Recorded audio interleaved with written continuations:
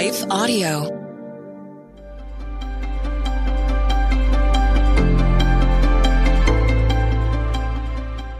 Welcome to the Crosswalk Devotional. We're so glad to have you listening.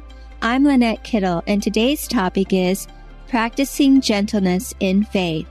We'll be right back after a brief message from our sponsor.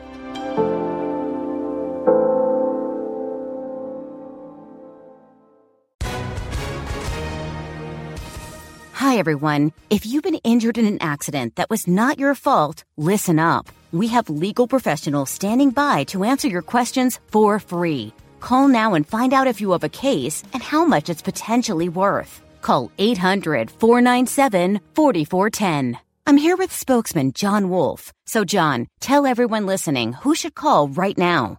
Well, Maria, first off, thank you for having me here. It's always nice to answer the listeners' questions. Now, as far as who should call in, anyone who's been injured in an accident and think you deserve compensation, give us a call right now. 800-497-4410. You'll find out if you have a case and how much it's potentially worth. Thanks, John. You heard it, folks. Take advantage of this opportunity and call now. 800-497-4410. Advertisement sponsored by Legal Help Center. May not be available in all states.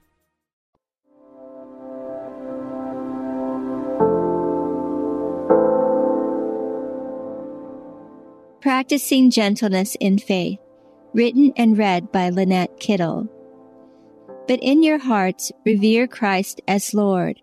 Always be prepared to give an answer to everyone who asks you, to give the reason for the hope that you have. But do this with gentleness and respect. 1 Peter 3:15. Sadly, gentleness is often overlooked in value in today's culture. We're pushed to be tough, assertive, and independent. Society sees these qualities as strong and powerful, whereas gentleness is viewed by many as weak and powerless. Yet looking in Scripture, we find the opposite to be true. How gentleness is listed as one of the fruits of the Spirit and a potent force in dealing with the enemy. Galatians 5:22.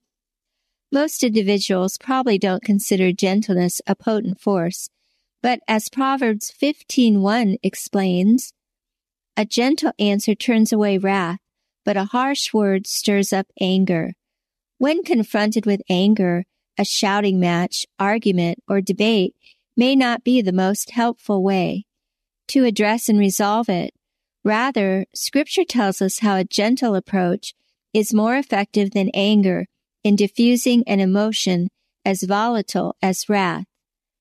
The concept of gentleness being powerful and working more effectively than matching anger with anger may seem foreign to many, because it's not what we're seeing in the news, award shows, and even at church congregational meetings. But the wisdom that comes from heaven is first of all pure, then peace-loving, considerate, submissive, full of mercy and good fruit, impartial and sincere. James 3:17. Yet it can seem like such a mismatch to us when it comes to wrath versus gentleness. Still, as Proverbs 25:15, we discover, through patience a ruler can be persuaded, and a gentle tongue can break a bone. Likewise, Proverbs 15:4 describes gentleness in speech. A gentle tongue is like a tree of life, offering healing to whoever hears our words. We can purposefully practice gentle comments and responses to others, knowing our words have the ability to touch a person's heart with the gentleness of Jesus. So what is considered weak by today's standards is actually more powerful than the strongest of emotions.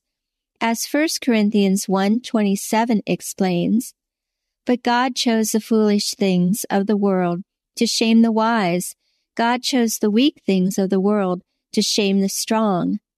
Have you ever seen gentleness power to calm the harshest hearts? Wherever it is expressed, it has the power to bring calmness to the situation. Instead of reacting to anger with outrage, as seems to be the present culture's go-to response, God urges us to stay calm. Ecclesiastes 10:4 describes, If a ruler's anger rises against you, do not leave your post. Calmness can lay great offenses to rest.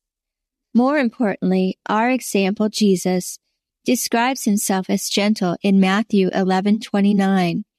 Take my yoke upon you and learn from me, for I am gentle and humble in heart, and you will find rest for your souls.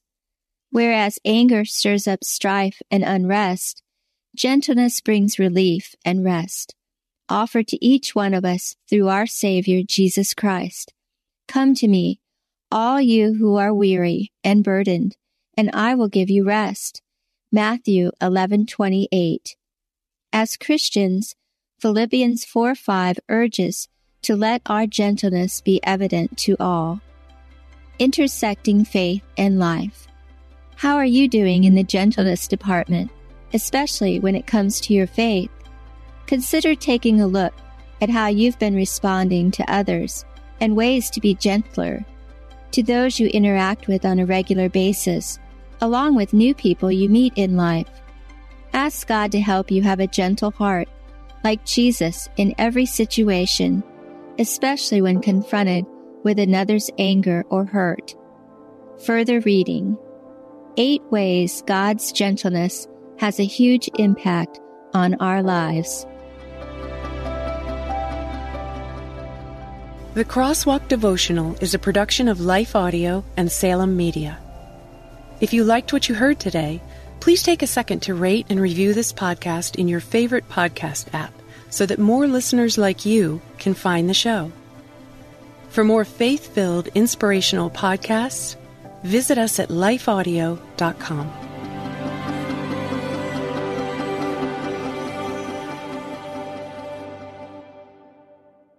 Is life feeling chaotic? I get it. I'm Rachel Wojo, host of the Untangling Life podcast. Don't miss the passionate encouragement and faith-based resources you need to help you clear your head and calm your heart. As Shell says, it feels like Rachel always knows what I need to hear. She keeps it real and is so humble. Her podcast is just the cherry on top. Enjoy Untangling Life with Rachel Wojo on lifeaudio.com or your favorite podcast app now.